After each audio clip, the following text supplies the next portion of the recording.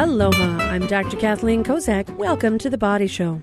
Each week we talk about health and fitness, but none of what we discuss replaces a visit to your own primary care provider. Now, since the year 2000, the percentage of people in the islands who have diabetes has more than doubled, 4.6 to 9.7 for 2014. What's the latest in diabetes care? Is it all about sugar? Or is there something else going on that makes those with diabetes have a higher risk of heart attacks and strokes? Well, today we're going to find out. Dr. Cindy Powell is in the studio. She's returning home from spending some time at Harvard and is leading the charge with exploring our island's unique issues with diabetes, making sure that we can be a part of the nationwide research community as well. Now, before we get started, I want to mention talking about medical events. You know, it's wonderful that we're going to be talking about diabetes and talking about prevention and treatment and new research models. There's another medical problem that often goes along with diabetes. If people have diabetes, are not doing as much activity, exercise, have a little bit of troubles with their weight, arthritis becomes an issue. And there's a free community health event coming up this Saturday. Ala Moana Hotel, Hawaii Pacific Health, is putting on this event with program chair Cass Nakasone, and also some wonderful, wonderful speakers. What's new in hip and knee replacement, radio frequency ablation treatment for knee pain, supplements. Have you heard of the latest in glucosamine, chondroitin, MSM, bioastin, things like that? Ultrasound-guided treatments for joint pain. I got to tell you, I want to be at this event because there's a lot that I, as a clinician, can learn about what's going on in the field of orthopedics. Now, if you want to be part of this event, I confirmed today there is still space. It is coming up this April 2nd.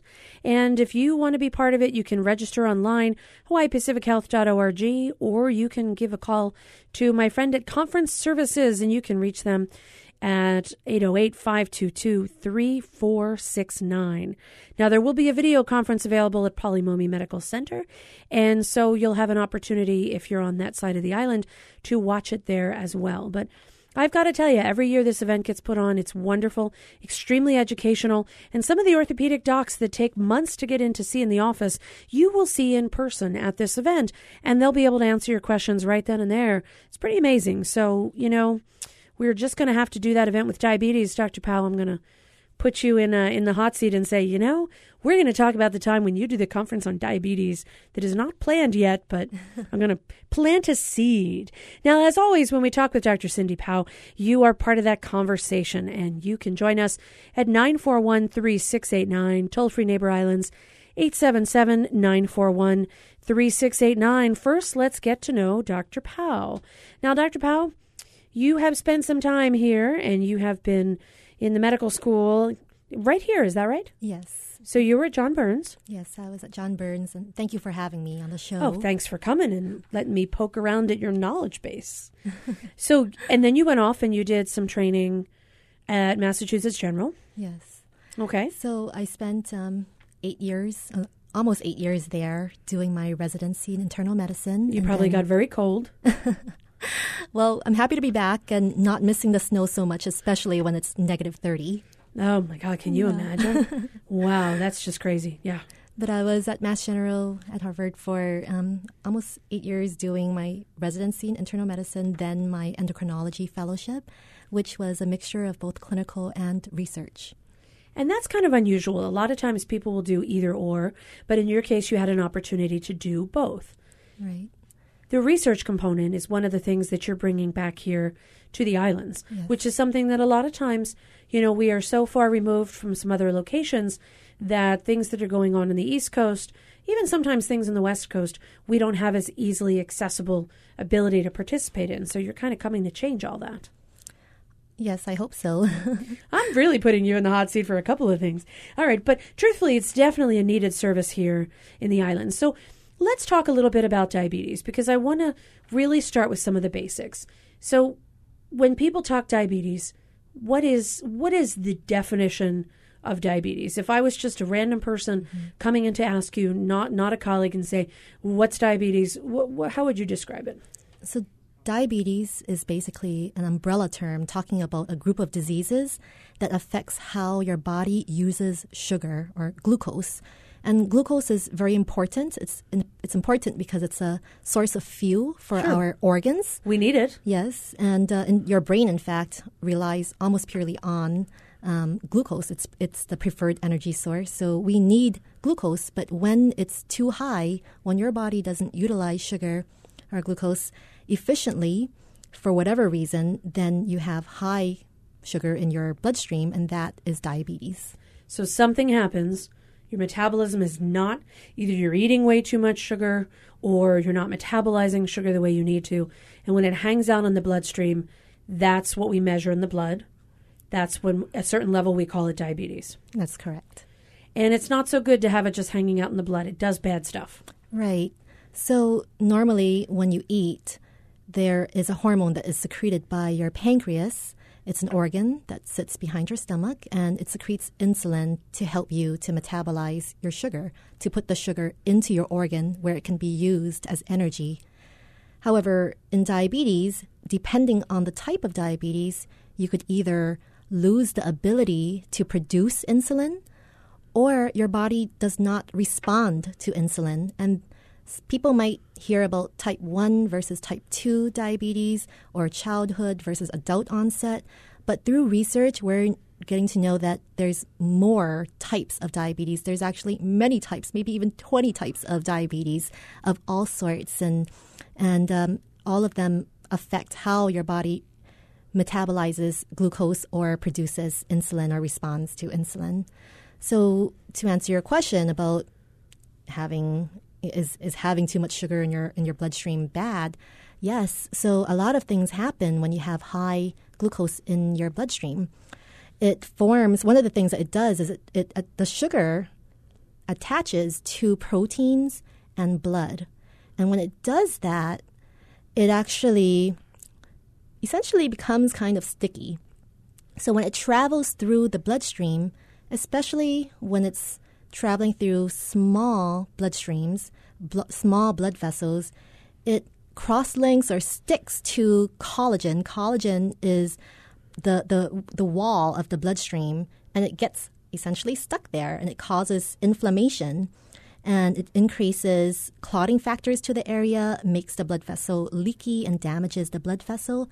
So it's really not a coincidence that the features or the parts of your body that are affected initially when you have diabetes are your eyes, your nerves, your kidneys.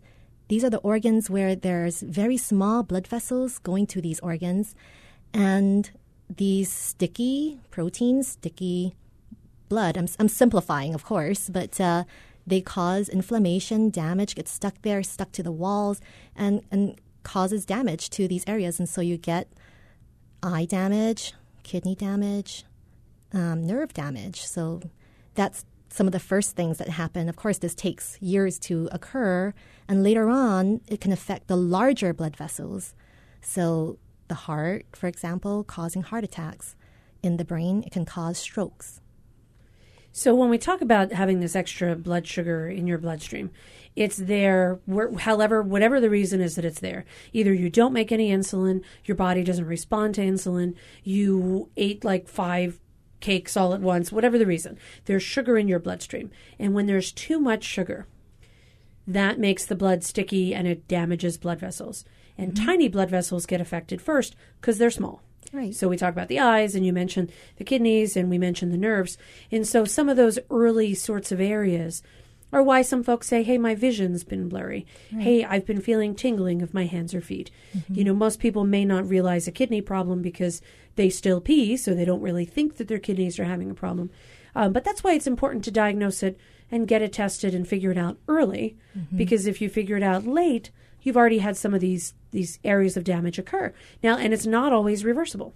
That's correct. It's not always reversible. So sometimes in some patients who are obese, for example, if they lose a lot of weight, then sometimes the diabetes can be reversed.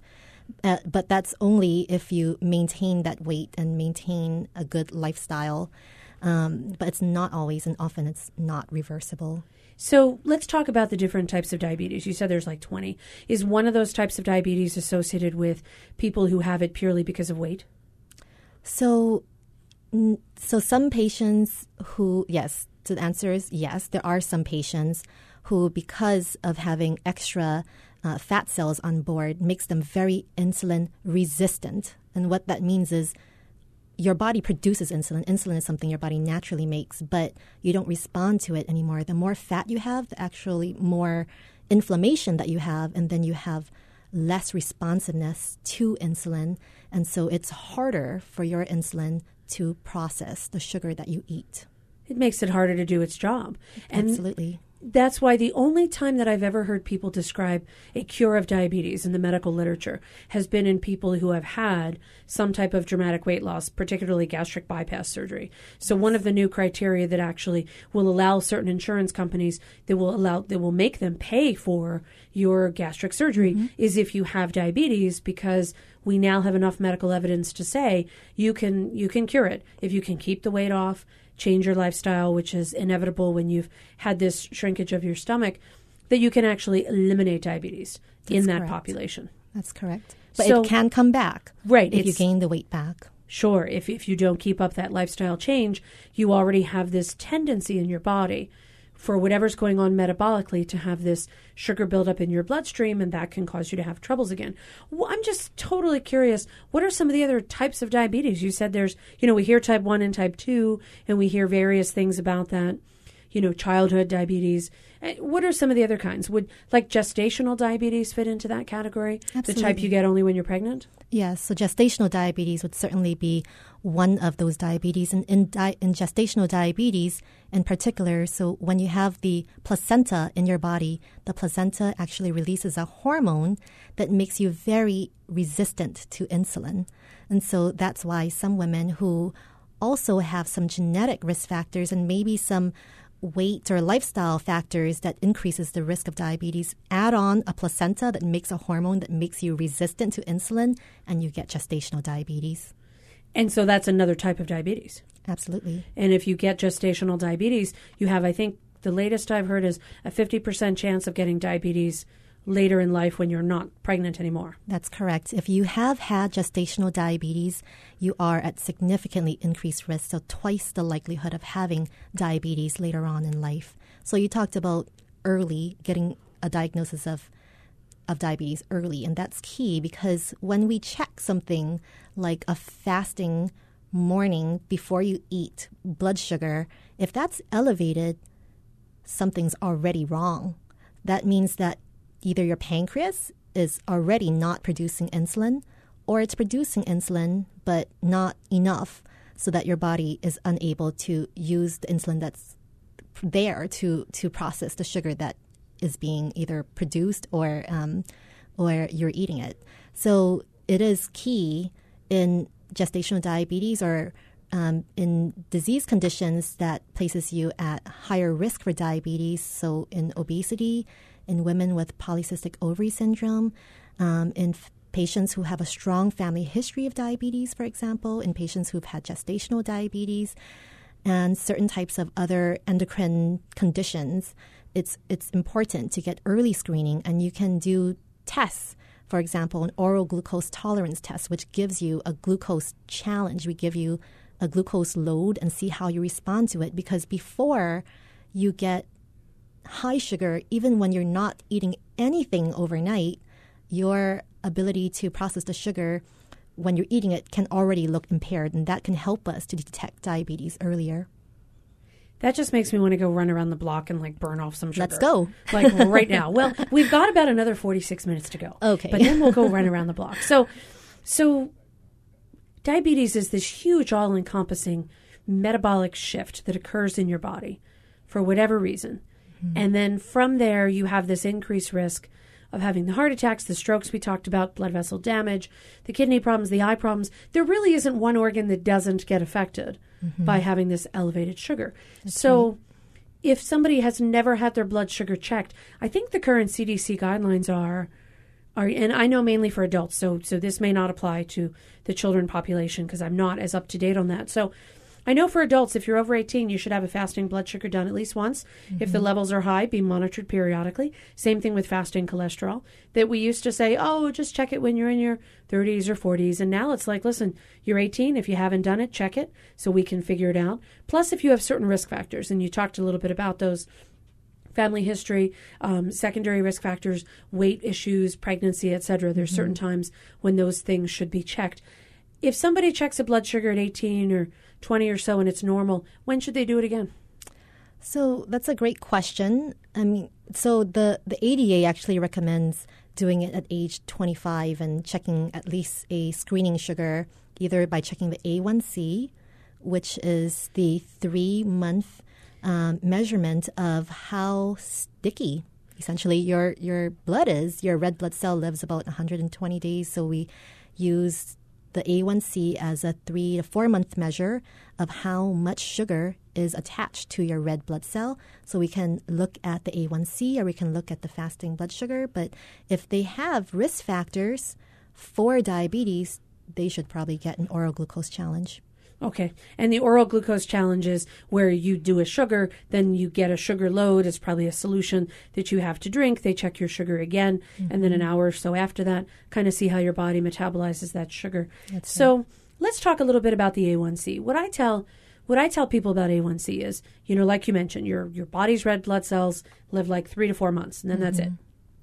You make new ones every day. If you don't, there's big trouble. So luckily you do. And depending on what your blood sugar is, a certain percentage of that red blood cell is going to be covered in sugar. And what we measure is that percent. So it's not like, I saw somebody earlier today who said, yeah, my percent is high because last night before I did my blood test, I had some cake. And I went, well, you know what?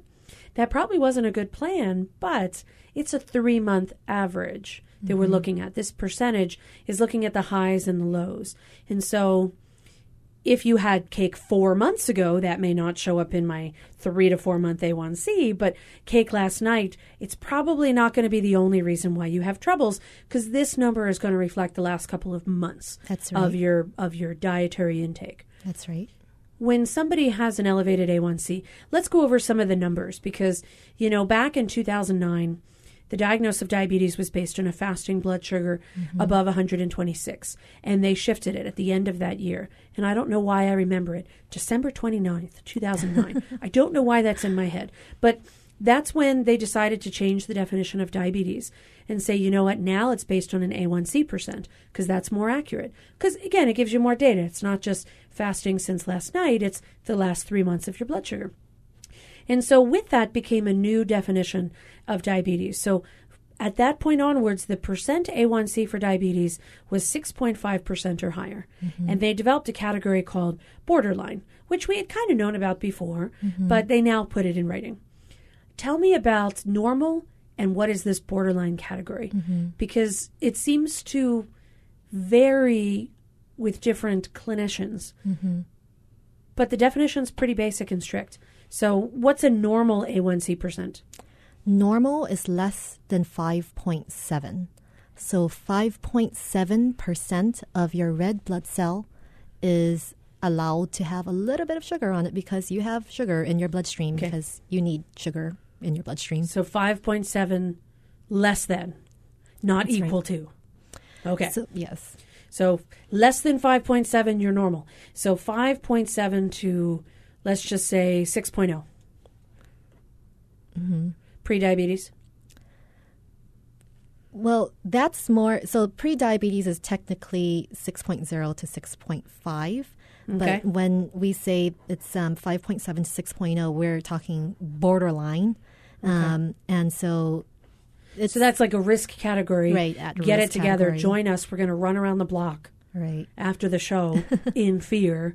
But then you get to the 6.0 to 6.45%. Hey, you know what? You're pre-diabetes now. That's correct. So we've delineated between normal, borderline, pre-diabetes, and diabetes. Okay. And so when you do these measurements, let's talk a little bit about the A1C. You have to do it fasting or no?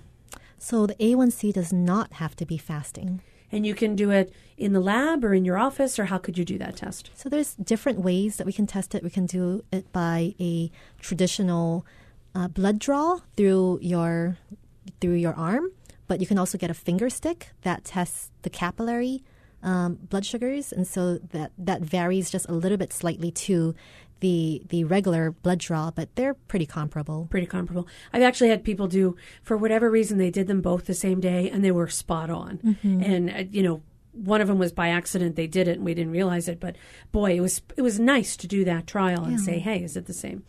All right, we are learning all about diabetes today. I'm Dr. Kathleen Kozak here in the studio with Dr. Cindy Powell. She is a diabetes expert. And when we come back, we're going to talk a little bit about medication for diabetes. And what do some of the medicines do? And what are some of the new ones that we hear about that are up and coming? How do they help the body to maintain a normal sugar or to achieve that balance? Now, as always, our show is your show. So if you have diabetes, if you have questions about your medications, if you have questions about research trials, hey, we're going to be talking about all of it.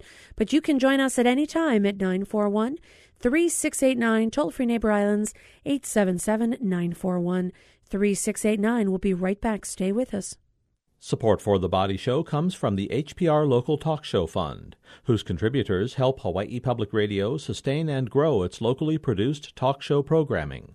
Mahalo to the St. Andrews Schools, which includes the Priory School for Girls, the Prep for Boys, and Queen Emma Preschool. Each week, New Dimensions explores the social, political, scientific, environmental, and spiritual frontiers with some of today's foremost social innovators, thinkers, scientists, and creative artists. Hi, I'm Colleen Morrow, author of Spiritual Telepathy. Next time on New Dimensions, I'll be talking about ancient techniques that will help you access the wisdom and guidance of your own soul. Sunday morning at 11. Support for The Body Show comes from the HPR Local Talk Show Fund, which helps Hawaii Public Radio sustain and grow its locally produced talk show programming. Mahalo to contributor Oceanside Hawaii Assisted Living and Memory Care. Welcome back to The Body Show. I'm Dr. Kathleen Kozak here in the studio with Dr. Cindy Powell. She's a diabetes expert. She has gone to JAPSOM here and then off to Massachusetts General, learning and perfecting her craft at, of all places, Harvard Medical Center, and then coming back here to the islands to bring her excellent education and all that she's learned back here so that the rest of us can learn from her and can also have a connection now to some of the amazing research trials that are being done in the field of diabetes. Now, before the break, we were talking about what is an A1C. And now that we've established that an A1C is a way that we measure and monitor diabetes, we're going to talk a little bit about some of the medications that we use. So before we do that, Cindy, a good A1C. Let's just say you're diabetic. What is a good A1C? Where do you want to be? So it really depends on how long you've had diabetes, what complications you have, and those are the main two factors that help us to determine what your A1C should be. So if you're young or you've recently been diagnosed with diabetes and you don't really have any complications, we really want to prevent those complications. And in order to prevent those complications, we want your A1C to be as close to normal as possible. But if we try to get it down to normal, less than 5.7%, that might come at a risk of possibly inducing too many low blood sugar events. So we say less than 7%. And as long as it's less than 7%, without having any significant amount of low blood sugars, and that is the goal. Okay. But if you already have complications of diabetes, you've had heart attacks before, you've had strokes, you already have kidney damage, you already have blindness from diabetes, then we're not so strict because we're not trying to prevent all those complications, but we definitely want to prevent any new complications or worsening of the current complications. So we're a little bit more liberal, and it depends on the degree of the complications, but generally we say somewhere between 7 and 8%. But we try not to let patients be higher than 8% very frequently. So if you're above 8, that's bad news. Not in good. most circumstances. Not good. You were very politically correct on that. I call it bad news. You say not good news. That is true. And that's definitely the case. So we want to get your sugars lower because you have lower chances of complications. But if you start to have problems with those low sugar feelings, we don't want to give you so much medication that you wind up having to eat to counteract the medicine and make yourself miserable and all these sorts of things. All right. We've got a couple of callers before we start talking specifics on medication. We have Dunn calling from downtown. Dunn, welcome to the Body Show. Oh, hi, Kathy. Hello, my friend. Hey, I know, too much glucose circulating in the bloodstream damages blood vessels, but what about too much fructose? Like in fruit juices and stuff. Interesting question. Does the body metabolize fructose and glucose the same? And if so, what does it do to your bloodstream? I'm curious, Dr. Powell. What do you think? So pretty similarly, it's having too much fructose essentially is the same as glucose. And so it's going to be pretty similar. Would we call them both oligopolysaccharides? Essentially. Okay. So glucose, fructose, it's sugar done. It's sugar in your bloodstream. It's probably not a good plan if your body can't handle it. Now, some people can handle as much sugar as you throw at their body. Their pancreas works great. They're not insulin resistant. You give them a high glucose or fructose load, they're fabulous. And some people, they're not. So how much fructose or glucose can you eat per day? Like grams or grams per pound of body weight? Is there any off the limit?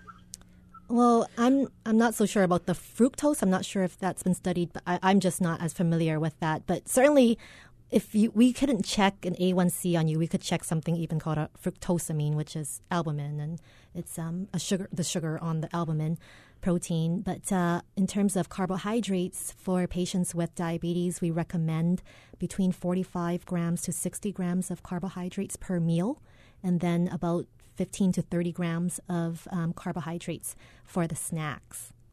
So there is a set amount in a day, somewhere ranging 100, 150 or so. But it's such an individual thing because if you're out there running and exercising and doing marathons, you're burning a lot of that sugar. You may need more to sustain yourself. If you're sitting on the couch watching TV, you're not burning as much sugar. So you might be in the lower end of that recommendation. Yes. And I wouldn't think of it as a daily requirement or a daily allowance because you really want to think about it as if you have diabetes, your body is not either responding to insulin well or you're not making enough insulin. So however you process the sugar, it's not going to be as efficient as if all your organs were operating efficiently and optimally. So you really want to give your body a load of sugar, whatever source that is, in an amount that it can handle each time. So if you overwhelm your body with a large load of sugar, you're allowed, then you're going to really overwhelm your system and your body just can't process it. Then you'll have high sugars and it'll be high for the rest of the day. So it's not like have it all at once. Right. You've really got to partition it out. Yes. I give people an analogy that some folks might get grossed out about, but I'll share it anyway. It's like when my hair clogs the drain. Don't turn on the water full force or that sink is filling up. Turn it on a little trickle and it'll probably go down and you don't have to worry. Now, obviously, I know, clean the drain. I get that. And I have, I swear. But the idea is that if you have a rate-limiting step, if your body can't handle a certain amount of sugar and you have your daily allowance all at once, bad news, because you kind of want to split it up throughout the day. Just let a trickle come down a little bit at a time because your body can handle that. That's correct. And yes, I clean my drain. But it's a gross analogy, but it makes sense, doesn't it? I would think so. You can use it, too. All right. We have Julia on the line from Honolulu. Julia, welcome to The Body Show. Hello, Julia. Yes. Hello? Hello. You're live on air. Hi. Welcome to The Body Show. Hi. I just had a question. I was recently diagnosed with diabetes, and I was wondering, instead of going the pharmaceutical route, are there any other treatments, such as herbal supplements or homeopathic treatments that are available that could help? So depending on how high your A1C is, so if you're starting with an A1C of, sometimes I'll see an A1C of 15 or 16, that's a really, really, really high A1C level. And so despite your best lifestyle modifications, it's not going to be able to bring you back down to a close to normal blood sugar level. But if it's just slightly elevated and you have mild diabetes, we always providers should recommend a trial of lifestyle modification first. And what that means is to modify the risk factors that put you at risk for diabetes in the first place. So if your weight is higher than it should be, then to lose weight. And if what you're eating is a lot of carbohydrates, then to reduce that and to try to reduce basically how much carbs you eat to modify. Yeah. Okay. So, Julia, I'm curious. Let's pretend you're talking about your friend and not yourself. What was your friend's A1C? Oh, it was 6.7. Okay, so that's like really early. That's darn good. Yeah. That's not so scary. So, lifestyle stuff you really could your friend really could do without having any problems. And you might really be able to fix that I would think, Dr. Powell, that would actually be, I don't want to say pretty easy because, nothing is easy. But, it's not as bad as if the numbers were scary high. Absolutely. Right. So, yes. So if your friend modify her lifestyle, then there's a good chance that you could bring your sugar back down to close to normal. I mean, we're still talking about trying to get back down to below 5.7%. So it is a lot farther to go than going below 6.5% at the time when 6.5% is the cutoff for the diabetes diagnosis. But I've seen patients absolutely cure or at least control their diabetes very, very well without any medications. Even without herbal supplements, you could do this lifestyle-wise. Right, That's right. correct. So it's Awesome. basically diet and exercise, and you wouldn't recommend doing the herbal supplement route or the homeopathic route? Because I've heard of different medications or herbal supplements that you could take to kind of control the sugar levels, like alpha-lipoic acid and other things. And I was just wondering if you heard anything about that or know anything about that. So we don't typically recommend the herbal supplements to our patients just because it's less studied from a scientific standpoint. But of course, if you read something and there is no clear sense of harm, then I'm always a fan of trying it and trying to see if it could work. Sure, I'll tell you what I do, Julia, is that, first off, if the idea is to lower your blood sugar, don't put as much in there. And then that's obviously going to lower your blood sugar. But for those folks I have who really want to try some type of herbal or homeopathic or naturopathic type of solution, I've heard about cinnamon. I've heard about, apple cider vinegar, which anything that says vinegar just makes my mouth want to pucker. But anyway, the thing is that if you work on your lifestyle and you say, okay, I've got myself down from 6.7 to 6.5, and that's as best as I can do, and you want to try one of these different types of supplements, go for it. And then come in 3 months and check your numbers again and be scientific about it so that if you're going to use a supplement, do one at a time. Don't mix 5 because then you don't know which one is working.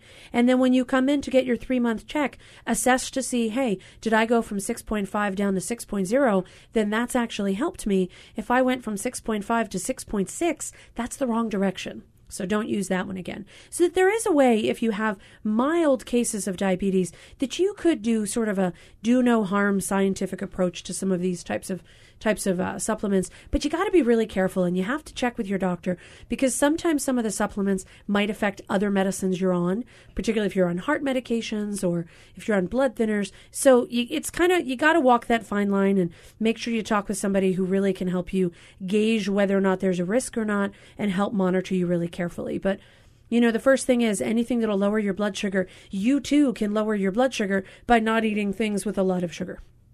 So that would be step 1, is work on that first, because that's an easy way for you to take control of managing your diabetes. So kudos to you, Julia, and your friend for sharing their A1C with us live on air. And all right, we have another caller. We've got Ryan on the line from Kaimo Key. Ryan, welcome to the Body Show. Hi. Thanks for taking my call. All right, what can we do for you today?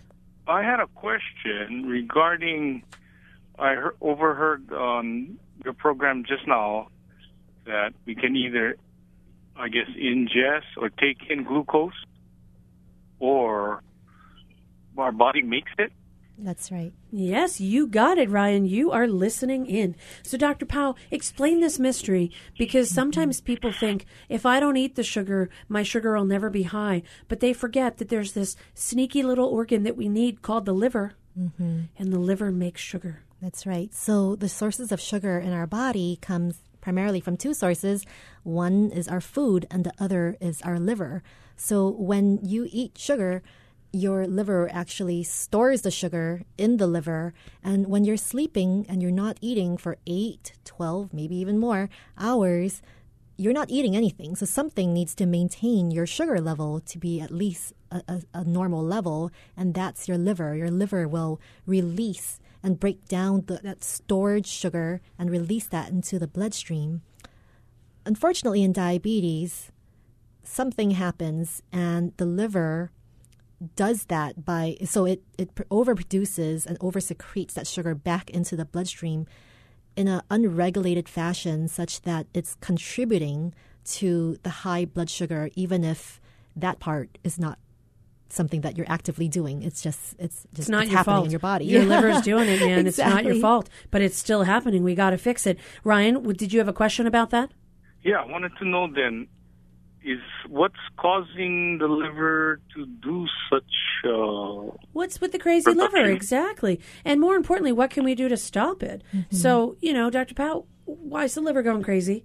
And how can I stop my liver from going crazy? So that's a little bit of a harder one to fix, for sure.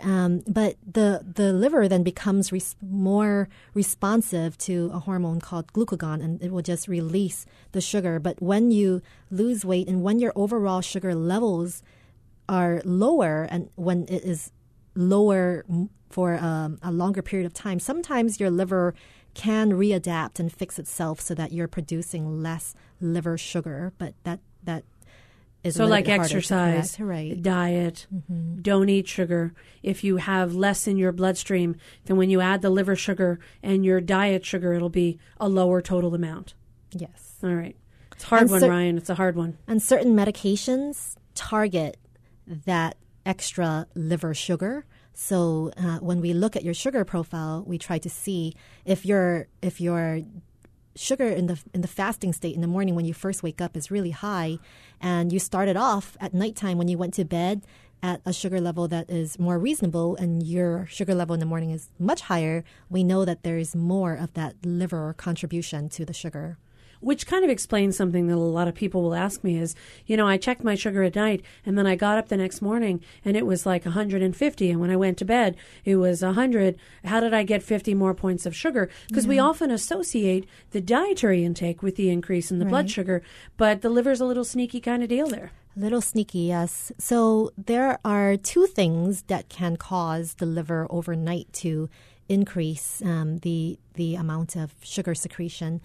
One thing is called a DAWNS phenomenon. And what that is when you're getting up and ready to start the day, your body's hormones, the stress hormones, the hormones that control fight or flight, it's saying get up and fight your day. Get up and fight for your day. Sleeping. You've got to fight traffic. Exactly.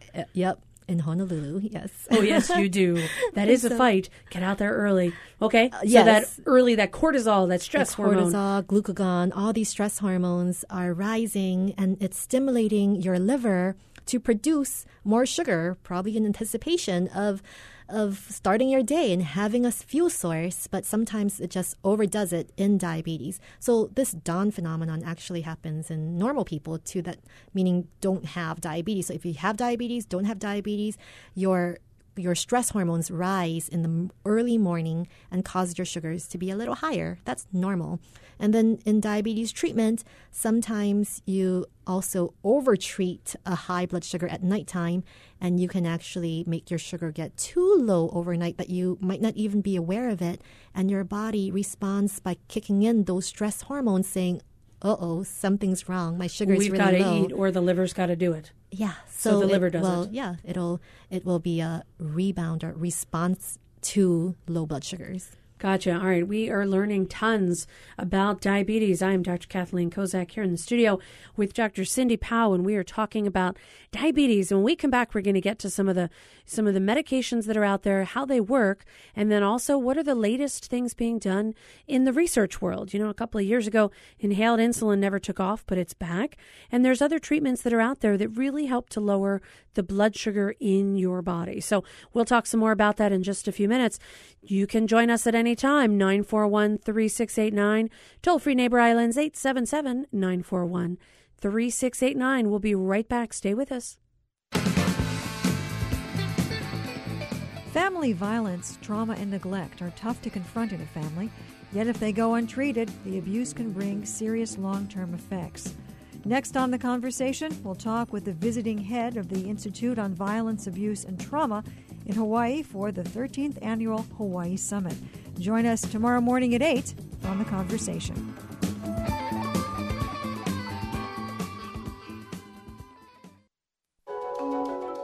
New research shows having colleagues who work from home can have negative effects on the folks who do come to the office every day. So you had people who would come to the office and literally none of their coworkers would be there, either because they were out and about or they were working in other locations or they were choosing to work from home. I'm Sarah McConnell. Join me for With Good Reason, Thursdays at 6:30 on Hawaii Public Radio. Support for The Body Show comes from the HPR Local Talk Show Fund, which helps Hawaii Public Radio sustain and grow its locally produced talk show programming.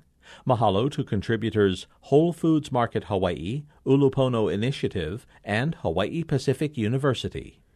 Welcome back to The Body Show. I'm Dr. Kathleen Kozak here with Dr. Cindy Powell, and we are talking all things diabetes today. Now, before the break, we were talking about the sneaky liver. The liver makes some sugar too. But, you know, when we talk about diabetes, we have to talk about different medications. And part of the reason why we have more medications out there is because over the last 10 years or so, probably longer than that, there have been a lot of research trials that are being done trying to develop different mechanisms to take care of diabetes. So, you know, in addition to just trying to lower the blood sugar in your blood, there's medicines that try and make your liver produce less sugar. There's medicines that try and make your organs more receptive to the insulin and the sugar in your body. There's all different types of new things. New medicines make you pee out sugar even. And part of what has really happened is we've learned about these medicines through clinical trials. And that's one of the things that Dr. Powell, you have a particular expertise in, is that you are bringing some of the clinical trials that are currently going on right now and that haven't been here yet and trying to help develop novel mechanisms to treat diabetes. You know, the way I tell people is if you were to take a picture of a house and just look at the one picture of the front of the house, that doesn't tell you what the sides or the back or the bedrooms look like or all the different various aspects of the house. The best way to take a look at it is to take a look at the whole thing. When we look at diabetes, the best way to treat it is to treat it from a whole bunch of different angles so that you can really get at the core problem with the sugar by trying a bunch of stuff, doing the lifestyle, doing the exercise, doing the medication, doing all those things together. So clinical trials are extremely important and are a way that we can help science to move forward and how we got to where we are right now. There are clinical trials going on right now with diabetes. Is that right? Yes, there's clinical trials going on right here in Hawaii, in fact. Right here in Hawaii. That's right. So I had the privilege of joining Dr. David Fitzpatrick, who is the medical director at the East-West Medical Research Institute. And he's been doing trials for a while. Yeah. And, you know, we cannot advance the field of medicine or the treatment of diabetes without medical research. And diabetes in particular is one of the fastest growing field of research. And we've had now in the past 10 years so many new medications, more options to treat diabetes, more than ever now. And this is, you know, in thanks to the many research participants, both here in Hawaii and abroad everywhere, that have donated their time and their body to science so that we can advance the field of medicine. And at our center, there are several active trials in diabetes that are going on right now. We can't mention specific names, but they are testing new medications for diabetes. So some of them are within the classes of diabetes medications that are already on the market, but the newer ones have modified the medication somehow to have maybe less side effect or a longer duration of action or something you can take that's them been once changed. a day exactly. instead of like 5 times a day or something. Right. Okay. So how would somebody find out about the trials? Like if you have diabetes, sometimes I'll see in the paper on Sunday, if you have diabetes and you're on a medicine, call us. We might be able to help you. So how would someone find out about what trials are out there to know if they would even be a candidate to participate? Because I know that when we talk about trials, sometimes it's a great way to get someone to show up regularly, participate, watch their diet, start checking their sugar. When you become part of a science project, you really do have this opportunity to get more education and really be committed to taking better care of yourself. So it gives you some more resources. So there's reasons why, but how would someone figure out what trials are out there and if they're a candidate? So we can't list the specific trials, but if you go to our website, eastwestmedicalresearch.com, then there is contact information about how to reach us. Our clinic number is 531-6886, and you can call, and we can then talk to you about the different trials that are available and see if you might be eligible for a trial. Sure, because then they can get your specific information, what medicines you're on, how long you've had diabetes. A lot of these trials, you don't necessarily want to have somebody in a trial who has lots of complications from diabetes because maybe they need to be really strict with different types of medicines where you know what it is. You might not be a candidate. In other cases, you might. And in terms of diabetes complications, we have trials that are looking at medications for certain complications of diabetes. For example, if you have nerve damage from diabetes and you have neuropathy, there are trials for that. If you have kidney damage with diabetic nephropathy, then there's trials for the complications of diabetes. So that's the great part of it. All different types of trials. For the diabetes, for the complications, variety of different things. And it's funny you say that patients have more resources and do better in the trials. And it is a lot of diabetes treatment is about self-awareness, being aware of what you're putting into your body, both from the medication standpoint and from the food intake standpoint and from your physical activity. So if you have someone who's in a trial, they actually do tend to have better sugars because the study coordinators stay in really close contact with the patients and really try to get the patients to be more aware of what they're doing. Sure, and sometimes it's just knowing that you have to report back. Right. Yeah. I mean, if I tell my friend, let's go exercise tomorrow, I'm more likely to go if my friend says, yes, I'll meet you there. If I tell myself, let's go exercise with yourself tomorrow, I might find an easy way out of that one. So, it's just that accountability aspect that I think when you know you have to do something, you're going to either be meeting somebody or meeting with a study coordinator or meeting with a physician, going over your numbers, you're more likely to get more on target with that. Now, that's just human nature. Some people are so super motivated and that's just awesome for them. Yay. And then there's the rest of us. And I am going to be in the rest of us category. So I understood. When you become part of a trial, you have a little bit more accountability, you do more, and you tend to do better overall. Right.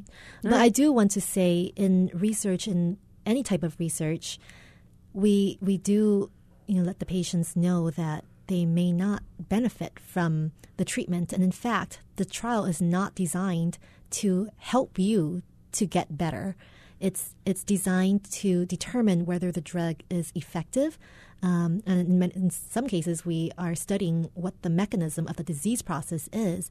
And so it's really the patient's altruism and really just giving back to the science community to allow us to do the research, and they're not necessarily going to benefit from the study. And in some cases, you don't get the active drug and you might get the placebo because we have to determine whether there is a difference in patients who are taking the drug versus not taking the drug to see if there's a difference in the outcome. So we certainly cannot promise that there is going to be a benefit for the patients, and the patients who participate realize that, and they're really doing it out of the kindness of their heart and their time to be able to give their bodies and time to science. And part of their efforts are echoed from what happened in the last 10 or 15 years with all the new medications. People were in trials to determine, do those medicines actually work? And those people who put their time and effort into those trials are the reason why we have some of these variety of new mechanisms of medications now. Mm-hmm. So there really is a pay-it-forward aspect. Yes. That's very true. All right, we have a couple of people on the line. We have Carl calling in from Kihei. Welcome to The Body Show, Carl. Hi. Aloha. Thanks for taking my call. Thanks for giving us a holler. Did you feel a little earthquake there? I didn't. I slept right through it. Did you? Okay, I heard about that this morning. I was kind of wondering. Sorry, Cindy, there was an earthquake in Maui this morning. Okay, sorry, I was under a rock. Minor one. You were under, literally. What can we do for you? But this is a terrific show. I really appreciate the topic, and it speaks to me, of course. And I wanted to, I started blood sugars testing in the mid-300s. When I first did it, I was never overweight, and it was a big surprise, and there's no family history. So having this whole routine and regimen has been a trial. The thing that really surprised me is my own resistance to changing food.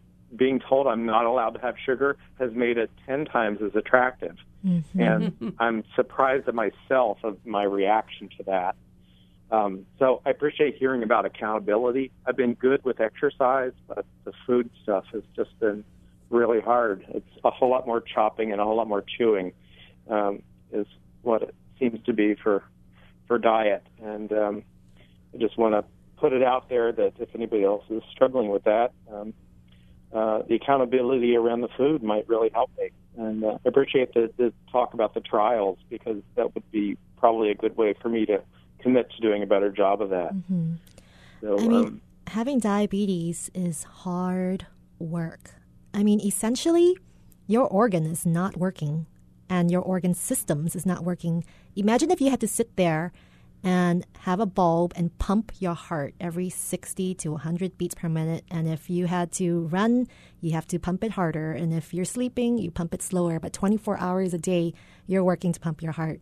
That sounds extreme, but that's what you have to do in diabetes, because if your organs are not working at 100%, you taking your medications, you reaching your hands into the bottle, taking your medications, you eating your food, preparing your food, putting it into your body, you're replacing the function of an organ. And our organs are really smart. It was doing its job before you had diabetes.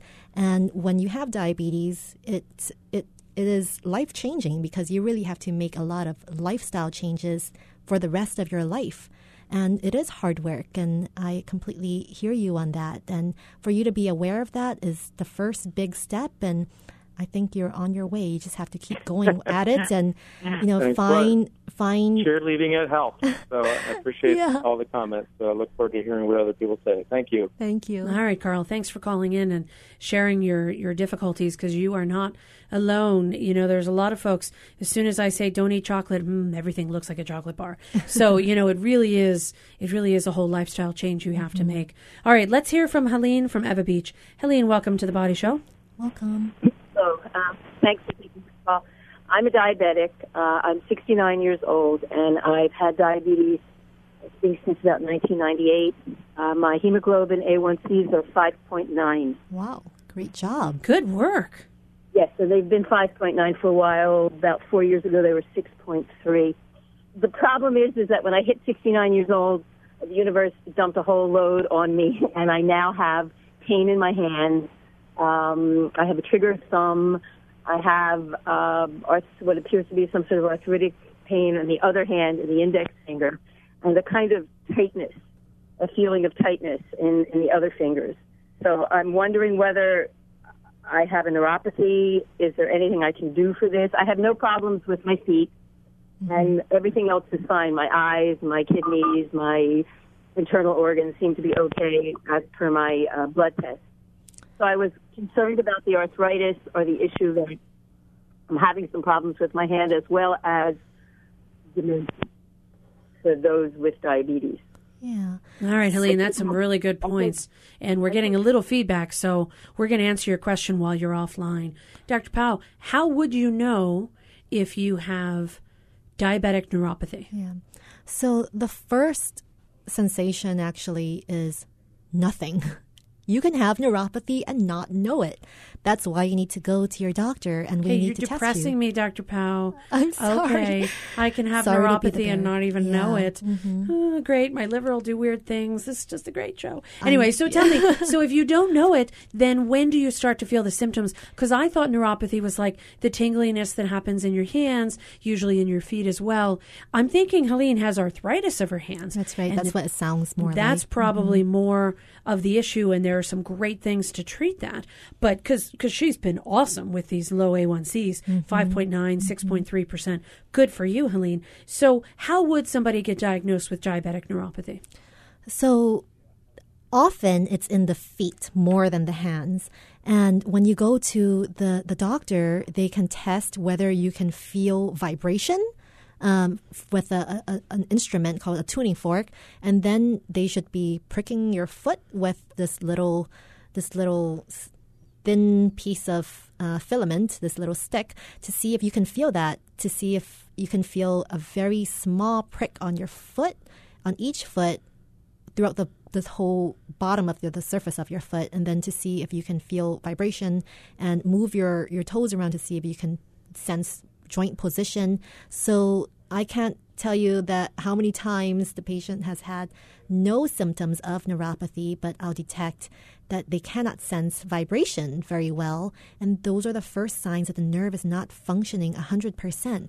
And so when some patients don't get they don't realize that they have a loss of sensation there. Because they lost it. They don't notice it. Yeah, they don't notice it. It went away. Yes. And the pain that people have with neuropathy, that can occur, but not in everyone. So you might not realize it until you have a foot ulcer, or in some really severe cases.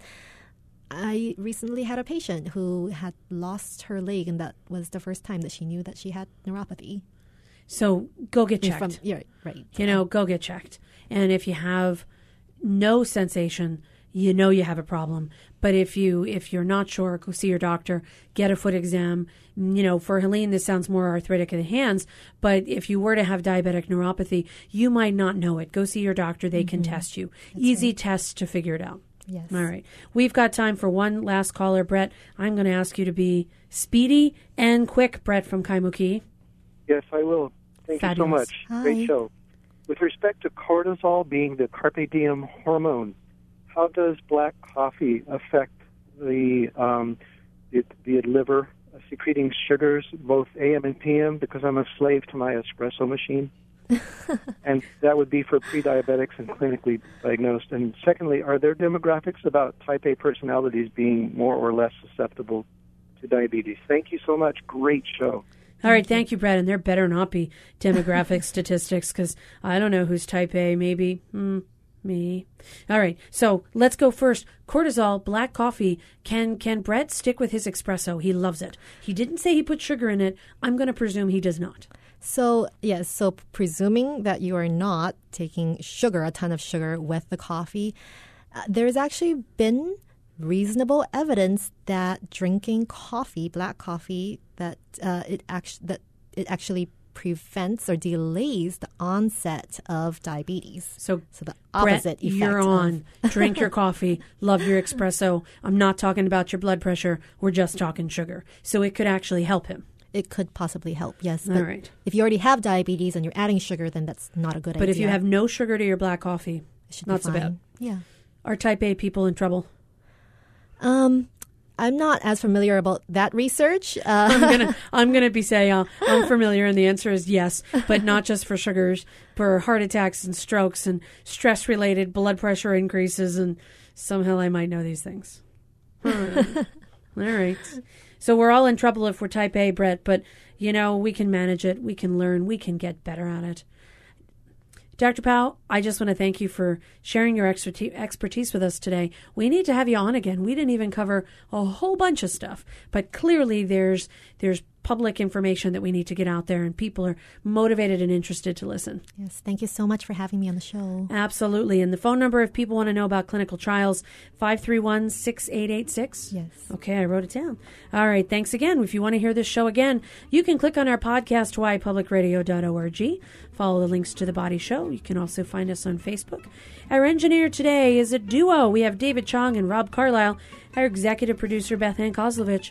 I'm Dr. Kathleen Kozak. We'll see you next week on Monday, right here on The Body Show. Woo!